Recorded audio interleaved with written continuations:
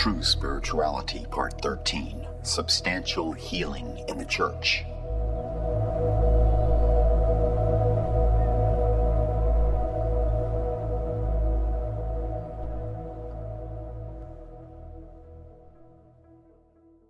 The entirety of the Christian message, the gospel, hinges upon events surrounding a man, Jesus of Nazareth, that occurred in space-time history. This man created quite a stir in first-century Palestine, which was territory occupied and controlled by a powerful empire, by making spectacular truth claims about himself and doing things that were hard to explain, but just as hard to deny. He predicted that he would be arrested, executed, and would then rise from the dead.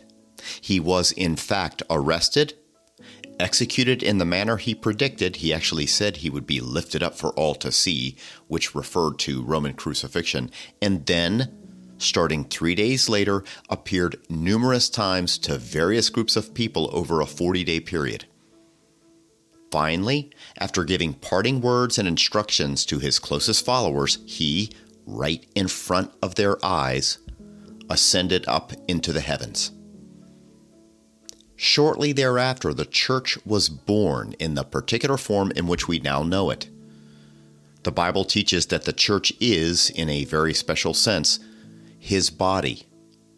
And as the body of Jesus, the church should exhibit him to the world. Just as our bodies are our means of communication to the external world, so the church as the body of Christ should be one of the chief means by which he communicates to the external world. We think our thoughts, and then we convey our thoughts to the external world through our bodies. Our physical body is the point of communication with the outside world, and this is the way we affect the world. So the church, as the body of Jesus Christ, is called to be the means by which he may be exhibited and whereby he acts in this external world until he comes again. Since the fall of man, there have been two humanities and not just one. There are those who are still in rebellion against God, and there are those who by God's grace have returned to him on the basis of Christ's work on the cross. The church should be the reality and the exhibition of this distinction. Every single generation should be able to look to the church of that generation and see an exhibition of a supernaturally restored relationship, not just between the individual and God, though that is first, not just between the individual and himself, though that is crucial, but between people in the church. The word church comes from a Greek word that means a gathering of those who have been called. It has to do with being called out of a lost humanity into a new tribe, a new family of people from every conceivable socio-cultural background, forming a community of those whose lives are centered on God through faith in Christ. That is the calling of the church. In our generation, as in those prior, everywhere you turn, people have the sense that we, the human race, are less than we know we should be. Our generation sees this, but the problem is not new. Ever since the fall, rebellious man has been this way and senses that things are somehow not in the proper order. Something is off. Something is out of joint. And the church is called out of this humanity in order to be a united humanity before a lost humanity. As I am living individually in a supernatural universe, moment by moment there will be individual results and an individual display. But equally, as we are living as a collective body made up of many people in the light of the supernatural, there will be results and a display of them. It is not only that the individual should so think and live, but the whole group as a community should be attuned to living consciously, moment by moment, in the reality of the supernatural. Then there is the witness, the display that should occur.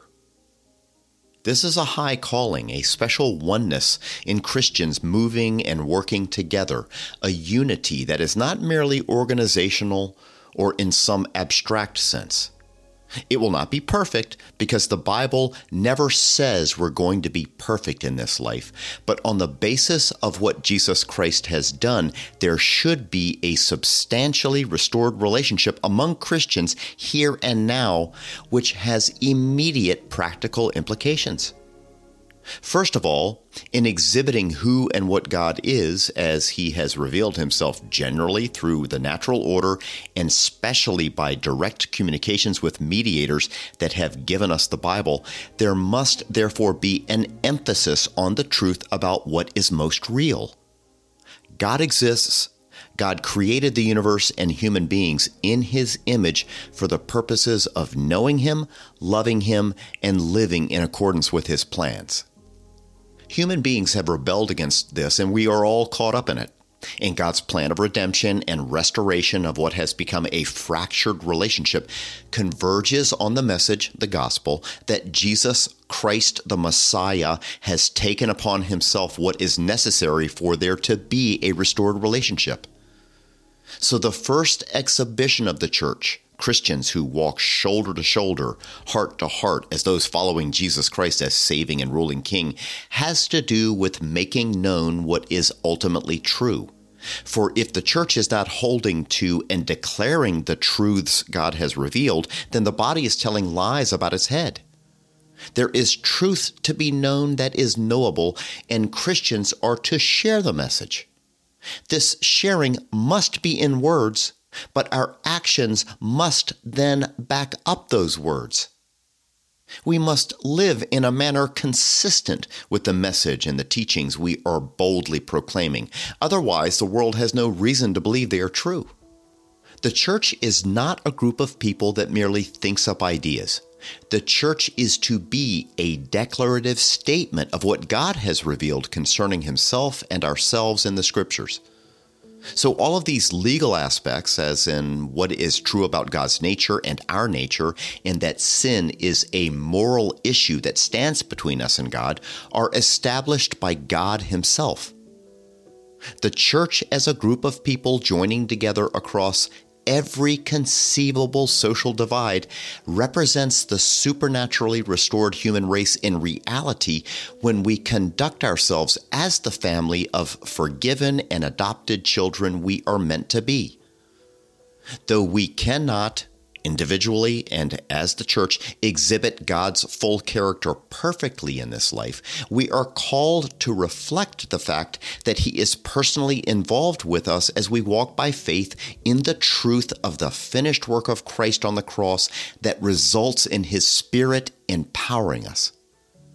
That said, the battle against false doctrine and sin will never end in this life, which means that there do exist legal aspects of our relationship with the God who is there.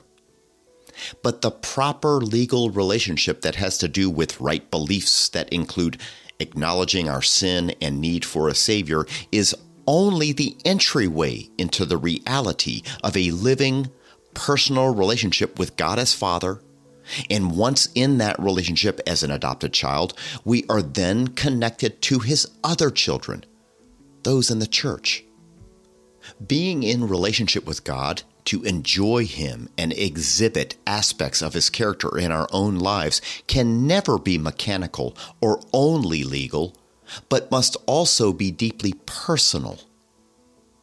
This is what leads to a display of redeemed human personal relationships that takes the shape of the brotherhood of believers that the Apostles' Creed refers to as the communion of saints.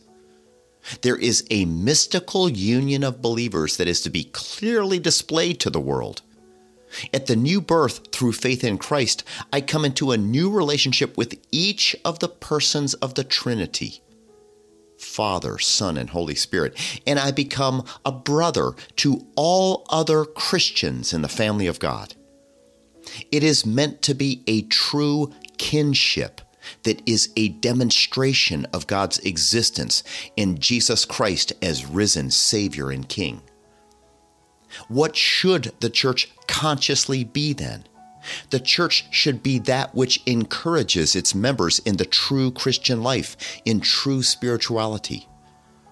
It should encourage them to walk in freedom in the present life from the chains of sin, and in the freedom in the present life from the results of sin's chains. It should encourage substantial healing in their separation from themselves and a substantial healing in their separation from their neighbor, especially fellow Christians. To do these things, the church must first teach the truth, and second, the church should teach what it is to practice the reality of and exhibition of God's character, that of holiness and love. The church cannot merely teach these things in words. We must see the practice of these things in the church as a corporate body. Can faith be taught? Yes, but only by exhibition. You cannot teach faith only as an abstraction or merely a set of belief propositions. There must be a demonstration of the Christian life in word and action if it is to be learned and then lived out.